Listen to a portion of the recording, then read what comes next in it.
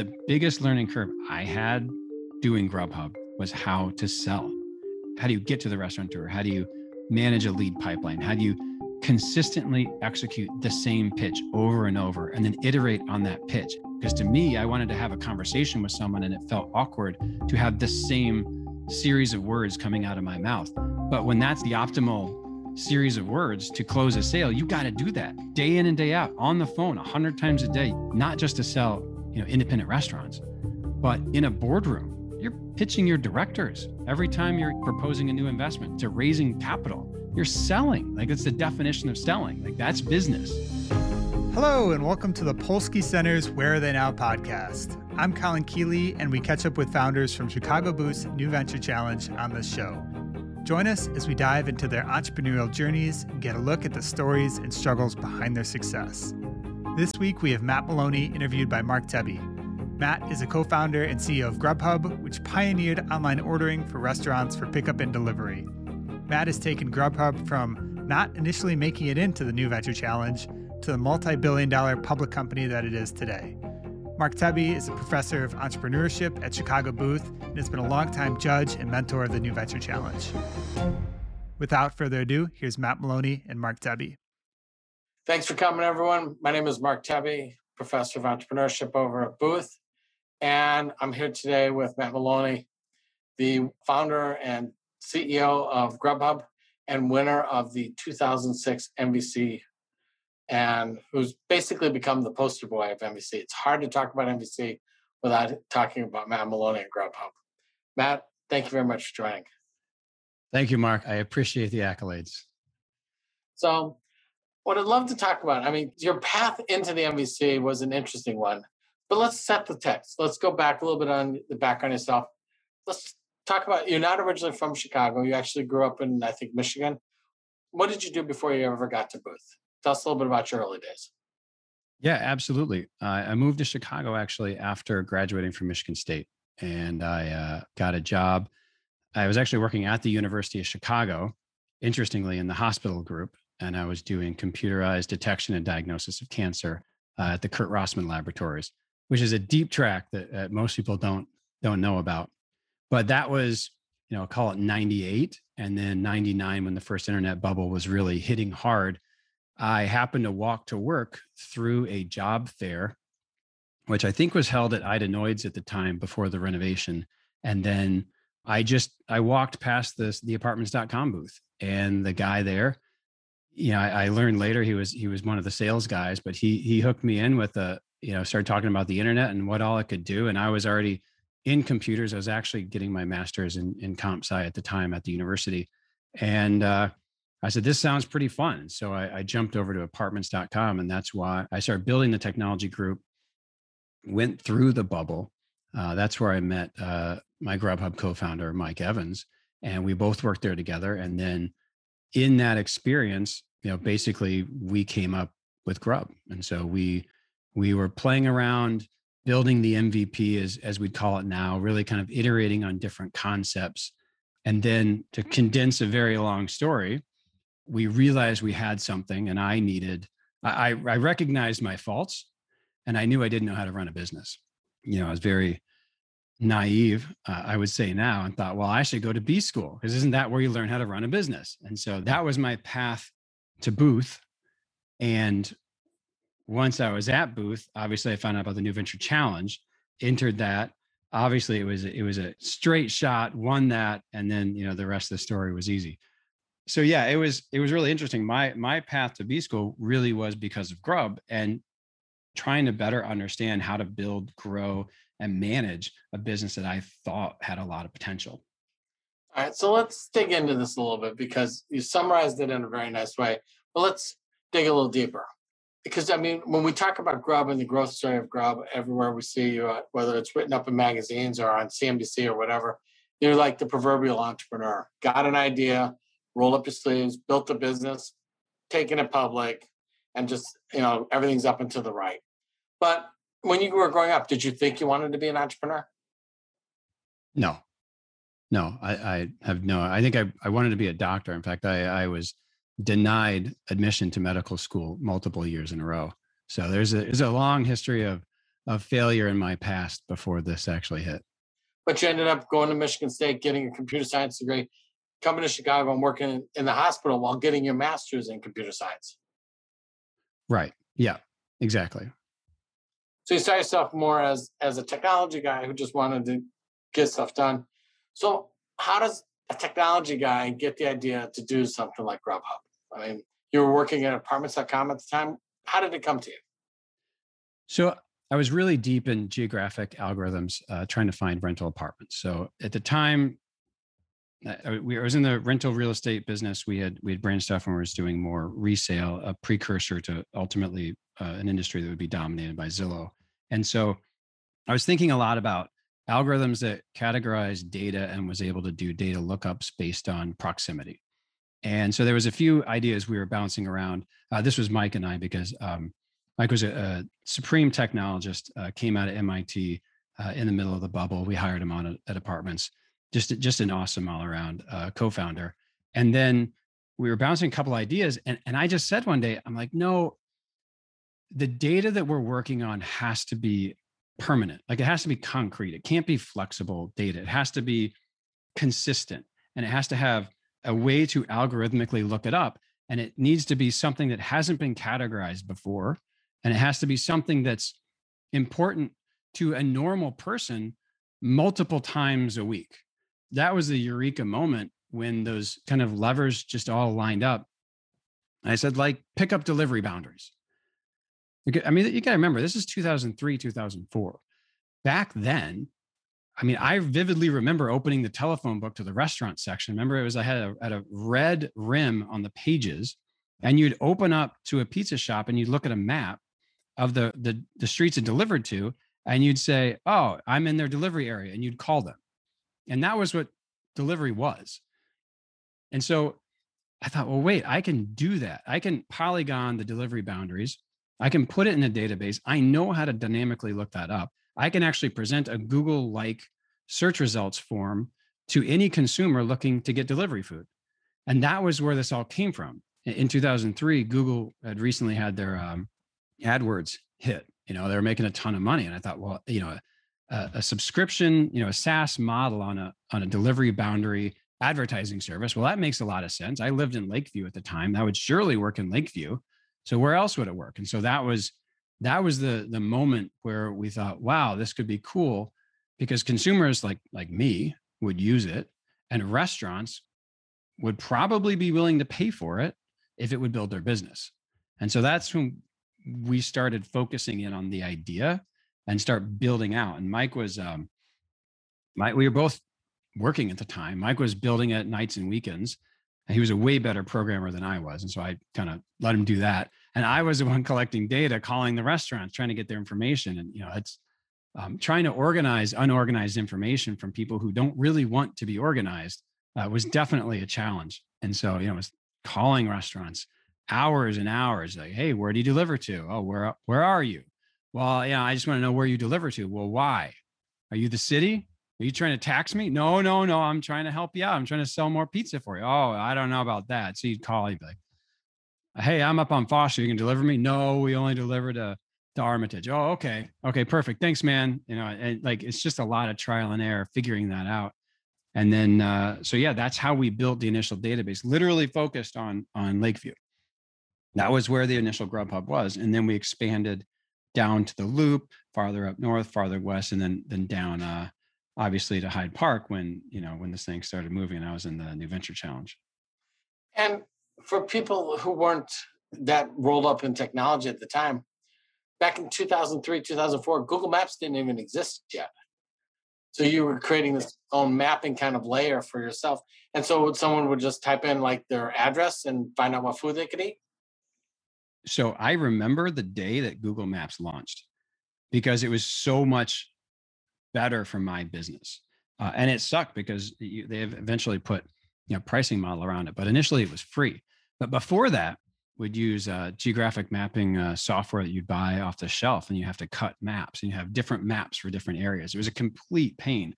But then when we got Google Maps, actually, it wasn't just the lookup that was easier. It was the data entry on the back end that was tons easier. I mean, I used to have to do an unlimited string of street names, to define the polygon and then import that into a database because you had to overlay on a traffic map because there's no other geo system to underpin.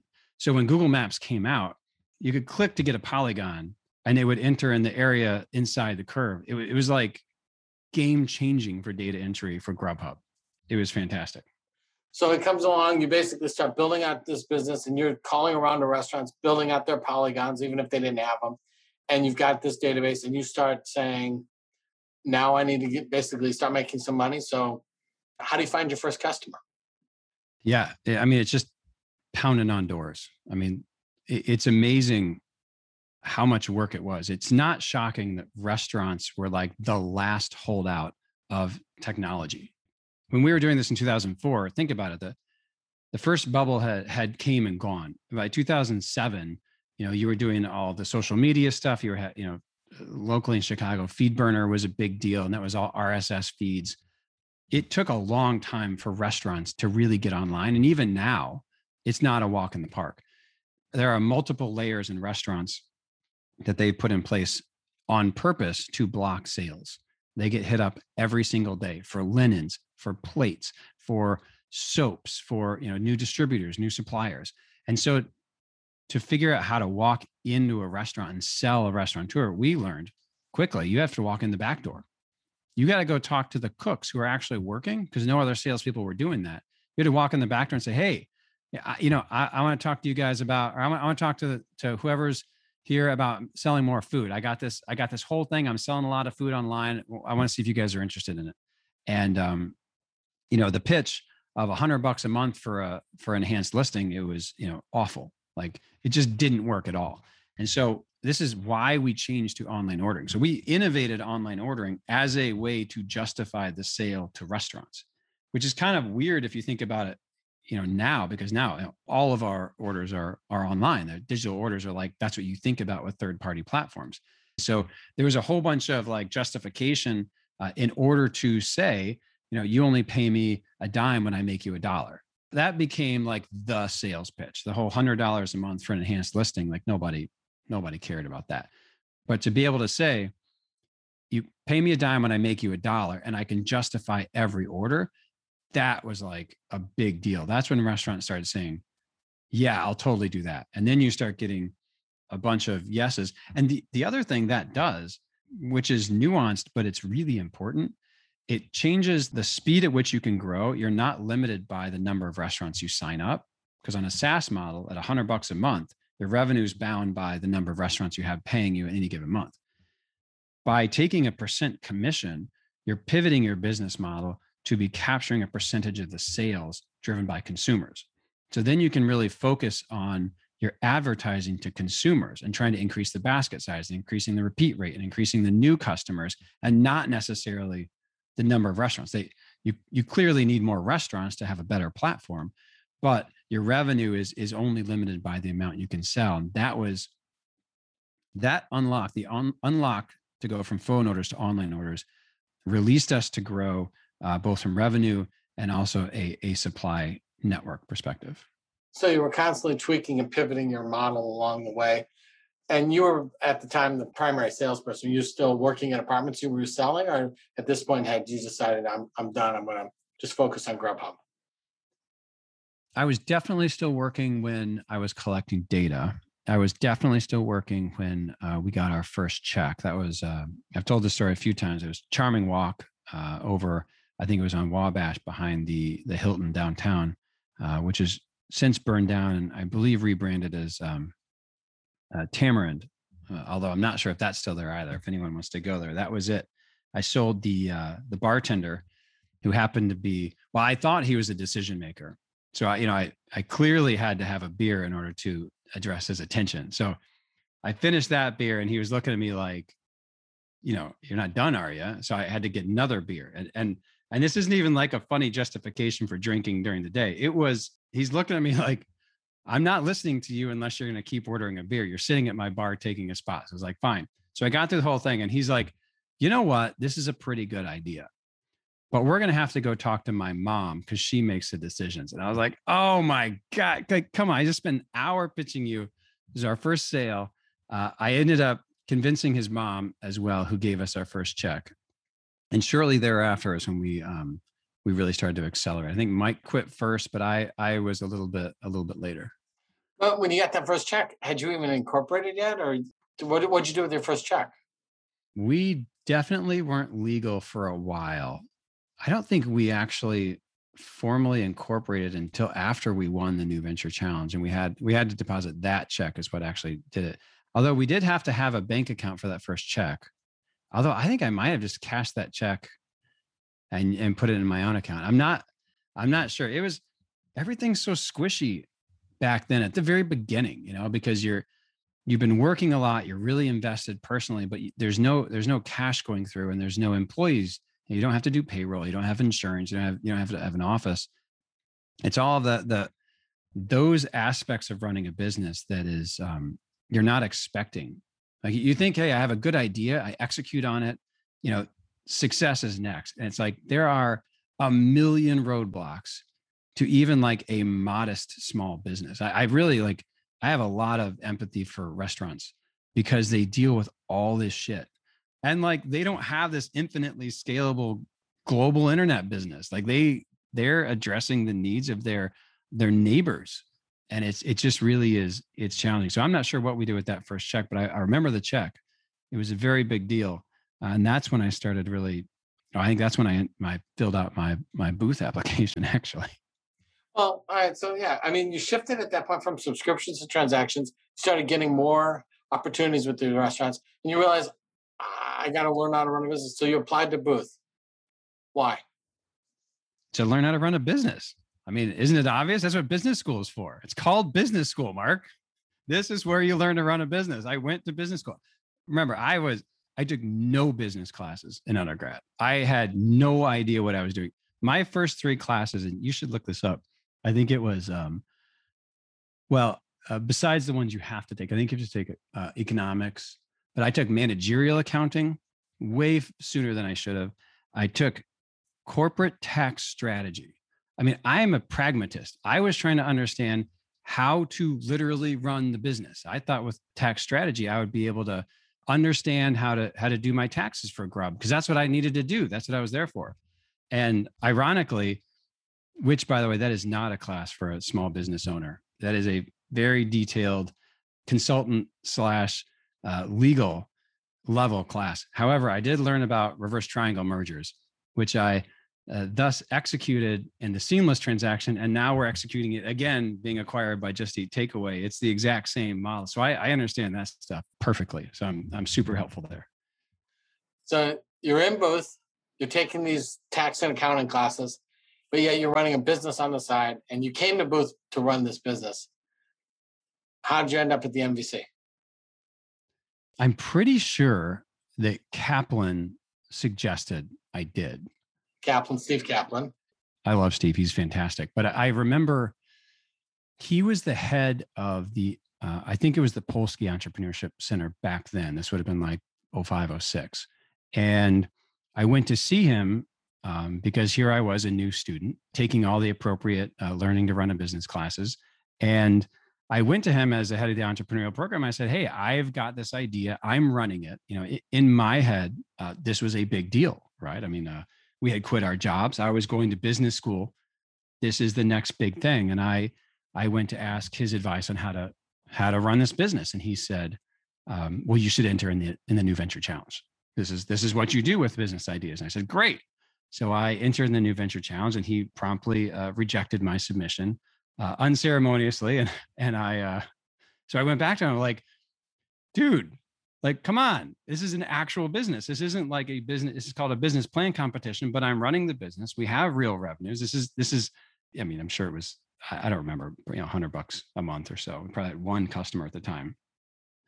And then I think he just appreciated my passion. I was just like, you've got to be kidding me. Like, come on. Like, and so through my groveling and begging, he did ultimately let me in the program.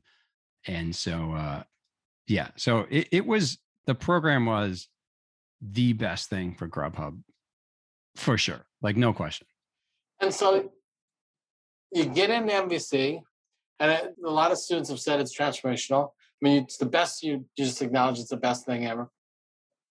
When you got in there, how did you sum up this super technical, doing polygons kind of menu mapping system and explain it to the judges in the MVC?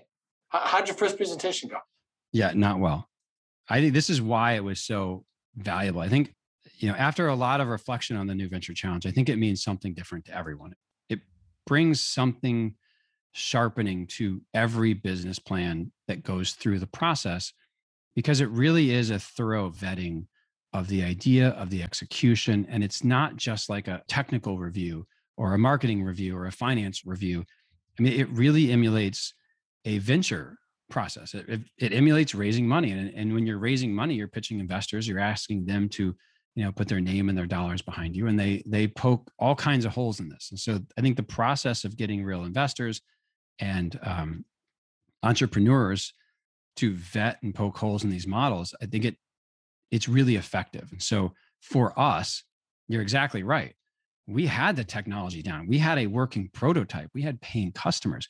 We had no idea how to talk about it at all. I mean, I've said it a couple of times, that no business experience, none.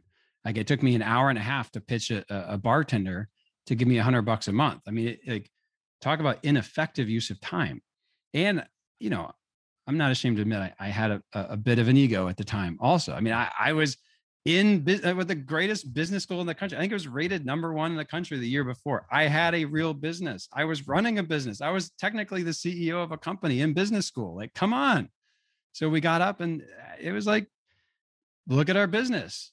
It's the next evolution of the internet. Crown me now. Like, come on. And so, like, it fell flat. You could tell midway through the blank stares, people were expecting unit model economics. They're expecting financial plan. What do you need to invest? What's the runway? What's the outcome? What's the next round? What's your marketing plan? What's your hiring plan?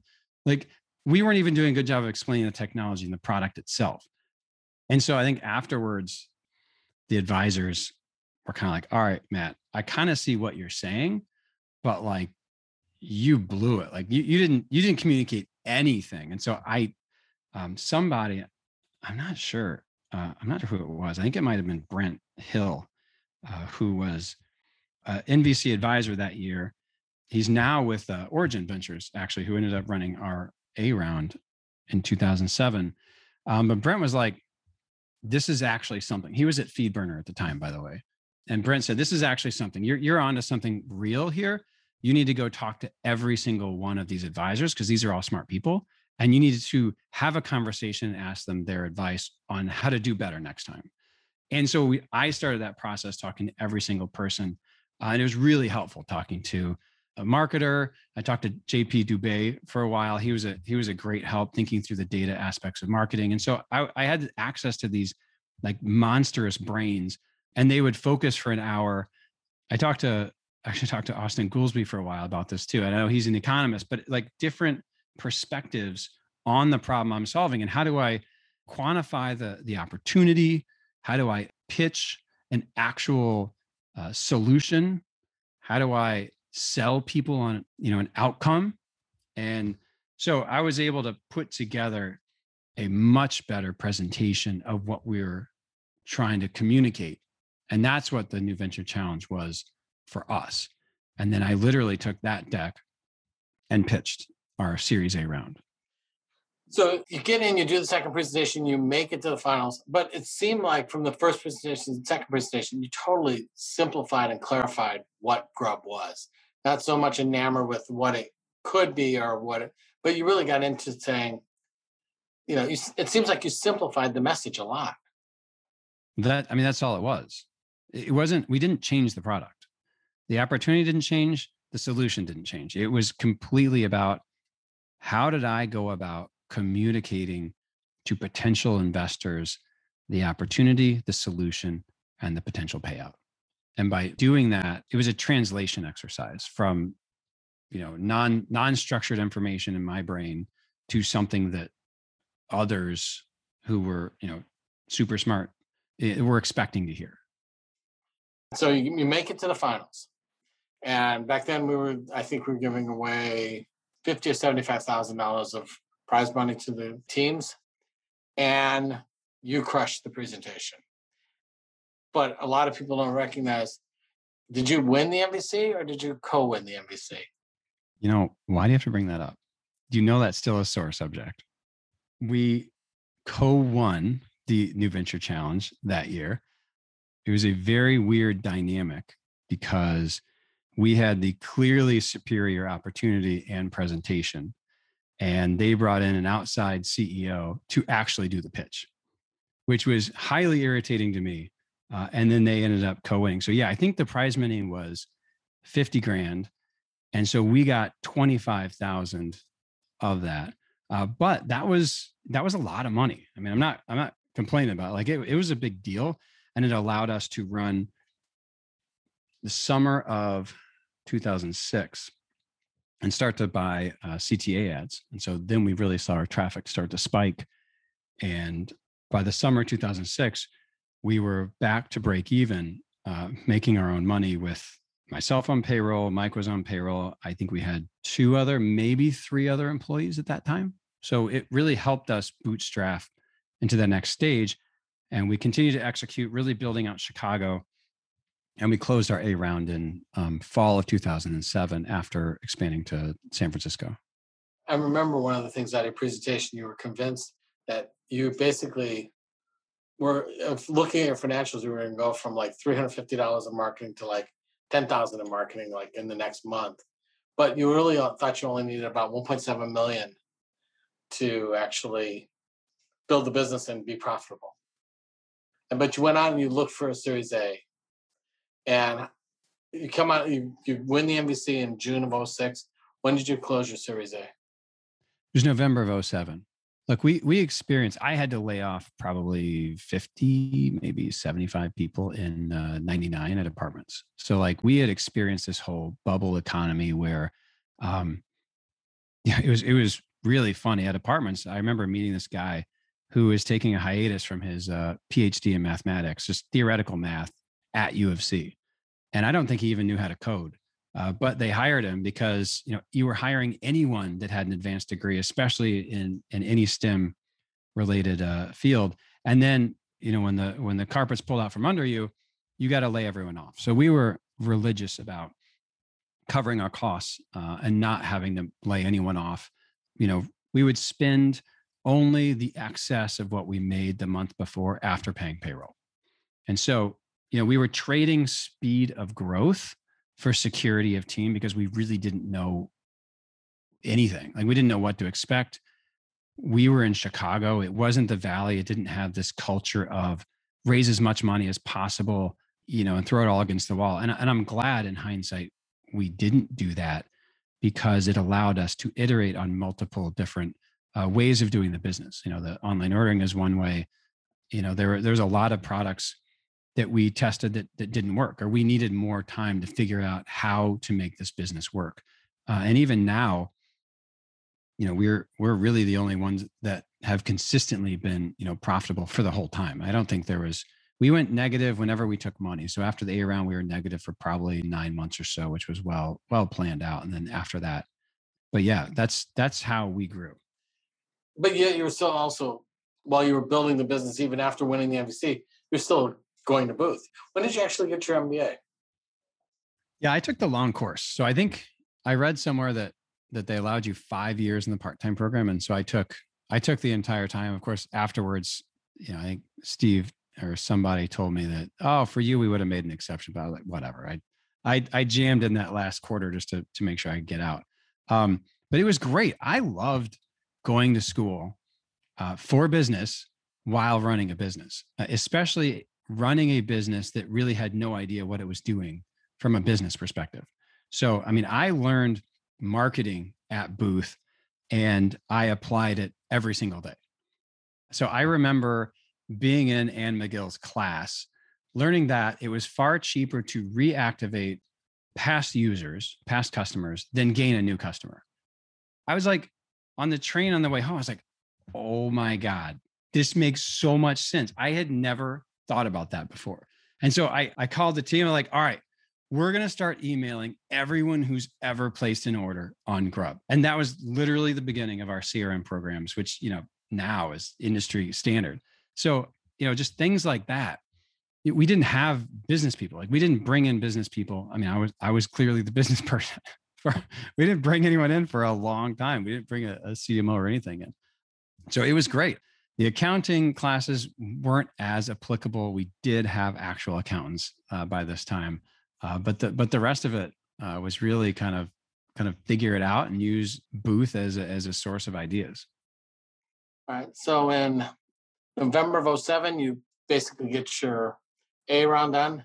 You're doing great in Chicago, and you decide you want to move to the next city. The next city you opened up in was where?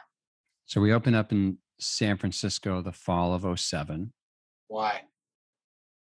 Well, we thought that San Francisco was the super tech forward city and they would embrace this new idea, with open arms, and it would be kind of the easiest second market. Well, 13 years later now, San Francisco was never a good market for us. It just was never a good delivery market in general. In markets like Chicago, in New York, and Boston, there were robust delivery ecosystems. And you got to remember back before 2014, we didn't do any delivery. So we were an advertising marketplace for restaurants that did delivery for themselves. We would take the order, place the order, they would prepare and deliver. And so in San Francisco, and specifically in Silicon Valley, there was no delivery. Like I think you could get the big enterprise pizza chains, and that's it. And so going to San Francisco, it was pretty frustrating. We went to Boston third. Boston was a much more receptive market, huge delivery ecosystem, and a super tech savvy community. And so that worked really well. And then we went to New York, and I was nervous about going to New York. New York is a different beast. It's a giant market, and it's an ecosystem all to its own. But in hindsight, and I've said this before, we should have gone to New York, first, even before Chicago, because if you figure it out there, it really was helpful. So we went in, and frankly, the longer you're in a market, the stronger the marketplace dynamic is. And so we went to New York, fourth, I guess it is, in the spring of 2008, and from there we really just started cranking out. I think that was about the time we took the benchmark money, or maybe that was the B round. I'm not sure which, but that's about the time we really started the national expansion. So even though your business plan said you needed $1.7 million to be profitable, you ended up raising how much money before you went public? I think we were at like 85, roughly. Yeah, I mean, you're totally right. Your initial models are generally way off. I think for us, we were definitely projecting conservatively, and I think we used less than $1 million to become profitable and actually launch New York. I think what you get with the extra money is you accelerate the outcome. So if you continue to grow and you see the opportunity expand, what we saw consistently was, our addressable market, say it was X, and we raised a bunch of money and we put that money to work, and then the addressable market became 3X. Like that's what we kept seeing. Every round, the addressable market increased. And that's part of why in 2021, with two public competitors, three public companies in this space, as all the competition came, our growth rate really wasn't impacted because the addressable market itself continued to grow way beyond anything I could have ever projected. I think if you go back to that initial New Venture Challenge, I mean, I was calibrating on the amount of known pickup and delivery from non-enterprise restaurants domestically. And even that, I think, has gone up more than 20X post-COVID. It's just incredible, the amount of industry growth. So, a lot of people say, pick an industry where you have a lot of elbow room to make mistakes. Well, we nailed that one. That's no question. So, I mean, you're talking about how the MVC helped the business. If you could come back and teach a class at Booth, what would you teach? I've been telling Booth for a long time that they need a sales class, and I think they have one now, right? We have entrepreneurial selling. Yeah. Michael Alter teaches that. Oh, I love Michael. He's great. Yeah. So, when I graduated, I think it was in 2010, I went to Steve Kaplan and I said, you guys need a sales class. I mean, Booth is an outstanding program, but it's not a tactical program, which is ironically what I was there for. But what I learned was when you're doing your business, like the biggest learning curve I had doing Grubhub was how to sell. How do you get to the restaurateur? How do you manage a lead pipeline? How do you consistently execute the same pitch over and over and then iterate on that pitch? And how do you do it the same every time? Because to me, I wanted to have a conversation with someone and it felt awkward to have the same series of words coming out of my mouth. But when that's the optimal series of words to close a sale, you got to do that day in and day out on the phone 100 times a day. That's selling, like that's business. And so that's what Booth needed to do. And I thought it was an extremely important skill, not just to sell, independent restaurants, but in a boardroom. You're pitching your directors every time you're proposing a new investment to raising capital. You're selling. Like it's the definition of selling. So like that, I think was critical. And I was so excited when I heard that Booth started that program because it really is. It's a learnable skill, but it's critically important.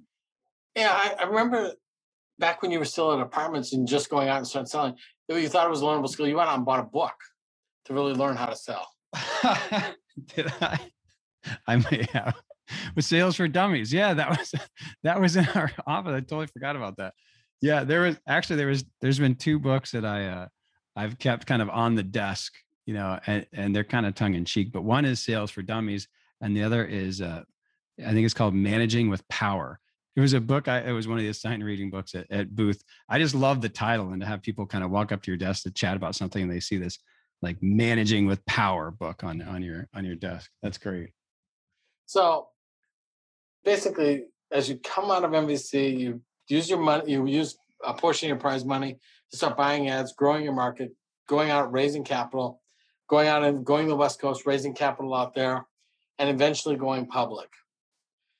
As you look back and think, I mean, because you came in so aspirational when you came to Booth, wanting to learn on one hand and do on the other. What were some of the difficult challenges you faced since you started the company? Man, I think it's all been difficult. It's like a satellite re-entering, Earth's atmosphere. It is this constant in-your-face friction every step of the way, and that changes every single year. I've been doing this for 17 years-ish. Yeah, people are like, how are you still doing that? Like people, like to phase in or the early part or the late part.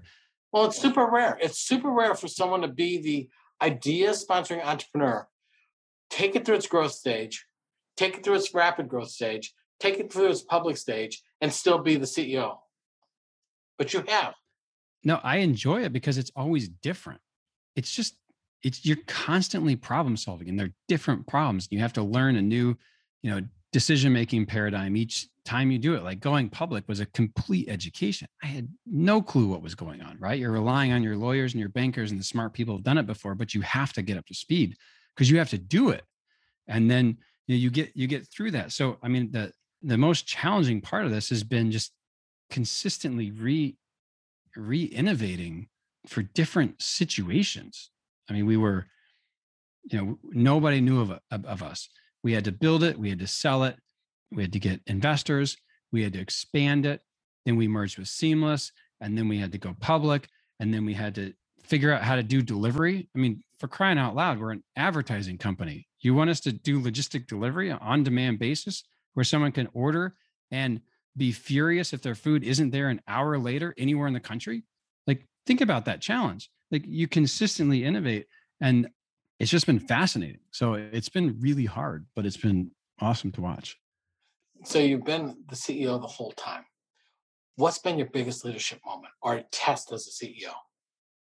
So I think I'm going to give you two answers, and they're different.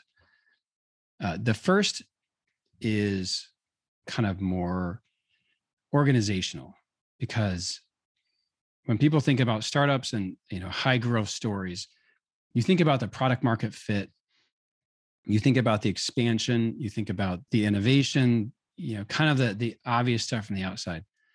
But from the inside, the high growth is really difficult from an organizational management perspective. You got to remember, this is a team of people that work together, and it starts out really small. 5 people, expands to 10, 15, 50. By the time you're 50 people, they don't all know me. So when you're in the same 1 or 2 rooms, you're looking over your shoulder, providing real-time answers. People understand the way you're going to make decisions, and that is the company culture. And so when you expand past 50, you have to start thinking of culture as an abstracted element that you have to codify and then propagate, because you can't have that interpersonal relationship that you had prior, and you can't support the growth rate with less people. And so it's this really interesting process that happens to a company. You go from a tight band of people to an expanded group that continues to grow, that has less communication, it's more siloed. And that is just this constant tension. The more success you have, the larger your organization. So I think the hardest leadership moments for me were noticing during that trajectory when people that I liked and relied upon were not the right people for the company at that time. And so having those conversations are really, really hard, because they trust you, you like them, they like you, you go to each other's family functions, you hang out, and that is a very hard thing to deal with. And you just have to abstract yourself and just say, look, you're not the right person anymore. I'm really sorry. We're going to have to go in a different direction. And that was it's something that you aren't going to do naturally. And so someone has to tell you as a leader. And so when I learned that, and I realized there was a lot of kind of maintenance to do on the organization, it was really good for the company, but really hard as a leader. It's interesting. I'm trying to think about what it would be like. I mean, you came to Booth very tech strong with a great business that was just being founded, a few employees working for you, and let's say with a certain swagger. And then you basically live the dream to be a CEO, from the founding CEO all the way to now the post-IPO CEO. Not many people have been able to do that. I mean, we have a lot of students who come and say, I'm going to be your next Grubhub. I want to be your next Matt Maloney. As you've experienced that, how have you changed? I think I have recognized how many mistakes I've made along the way. It's funny with 2020 hindsight, you do so many things different. No complaints at all. I think, it's been an incredible run for sure. And it's still going. Like, I'm really excited for the next 17 years, at the top rung of a massive global delivery company. There's so many outstanding people that do things I could never do, even at the company that I currently lead. And I think that's the thing that's most eye-opening. You kind of enter it doing everything, wearing every hat at the same time, thinking you're doing it pretty damn well because of your growth numbers and because of your investment. And, you're buying into the whole narrative that you're giving me right now. And I appreciate that. But like, you recognize when you hire really great people who do the same thing so much better that you could ever do, you realize you're actually like not that good at anything, because there's other people that are better than you at everything. And so your job becomes, how do I, attract, coordinate, and retain all of these experts? And how do I help them help me make this company even better? Instead of trying to do it all myself, it's how do I recognize the opportunity and get the right person in the right spot? And that's really what this is about. So every year, and as I'm involved with the MBC, I hear students come in and say, I will be your next Grubhub. I mean, let's be clear. Grubhub is one of the poster childs of MVC. It's hard for us to talk about MVC and not talk about Grubhub. These students come in and say, I will be your next Grubhub. I will be the next Matt Maloney. Having been that Grubhub and having been that Matt Maloney, what advice do you have for these founders as they're young, just coming into the MVC, they're at Booth? what advice do you have for them that they should walk away with before they even get into the NBC? I had some great advice early, and I was describing Grubhub and I was really excited. And the guy looked at me and said, just do it. He's like, just do it. Because all this talking and all this nights and weekend, that's a hobby. That's what I call a hobby. If you don't quit your job and do it, then you're not an entrepreneur. It's not happening. And that was scary. That was very scary. But if you think about it, that is the right answer. And even if your idea is crummy, you have to do it, because if you don't do it, you're not going to know if it was successful at all. And the act of doing it and removing the safety net of your job, that lights a fire like you would not believe. And so if it's not working, you feel that it's not working, and you are going to struggle to make it work. And that's the difference between having an idea and doing it on nights and weekends and quitting your job and going all in and doing it. You will change your idea. There's no chance the idea that you have is the right idea. Grub, when I entered the NVC, was a very different idea than Grub post NVC, Grub post public, and Grub now. Very different companies. But you spend every day thinking about the largest, most pressing problems that you're addressing, and you change your business ideas, you change your strategies, you change your tactics, you change everything over the course of a year. I mean, people talk about, changing the tires on the bus while it's rolling down the road. Well, that happens constantly. And so, yeah, your idea sucks. It's the best one you got. If you feel good about it, go for it, and then change it, and don't be afraid to change it, but constantly change it and constantly optimize it. And it just starts with just do it. Stop talking about it. Some sage advice for one of NBC's best, who's been able to show the world a great idea with tenacity, and the ability to go do it has really made an amazing business that, as much as we talk about NBC, we always are talking about Grubhub. I got to thank you for taking the time today to talk to us. Well, thank you, Mark. It's been fun reliving the glory days, the scrappy startup stories. I mean, those were a lot of fun. Those were scary and hard, but a lot of fun. All right, that is it for this episode. If you could do me a huge favor really quick, please go to your favorite podcasting app, often Apple Podcasts, and rate and review our show. This gets the show recommended to more folks, and it also helps us get bigger and better guests for you to listen to. Take care.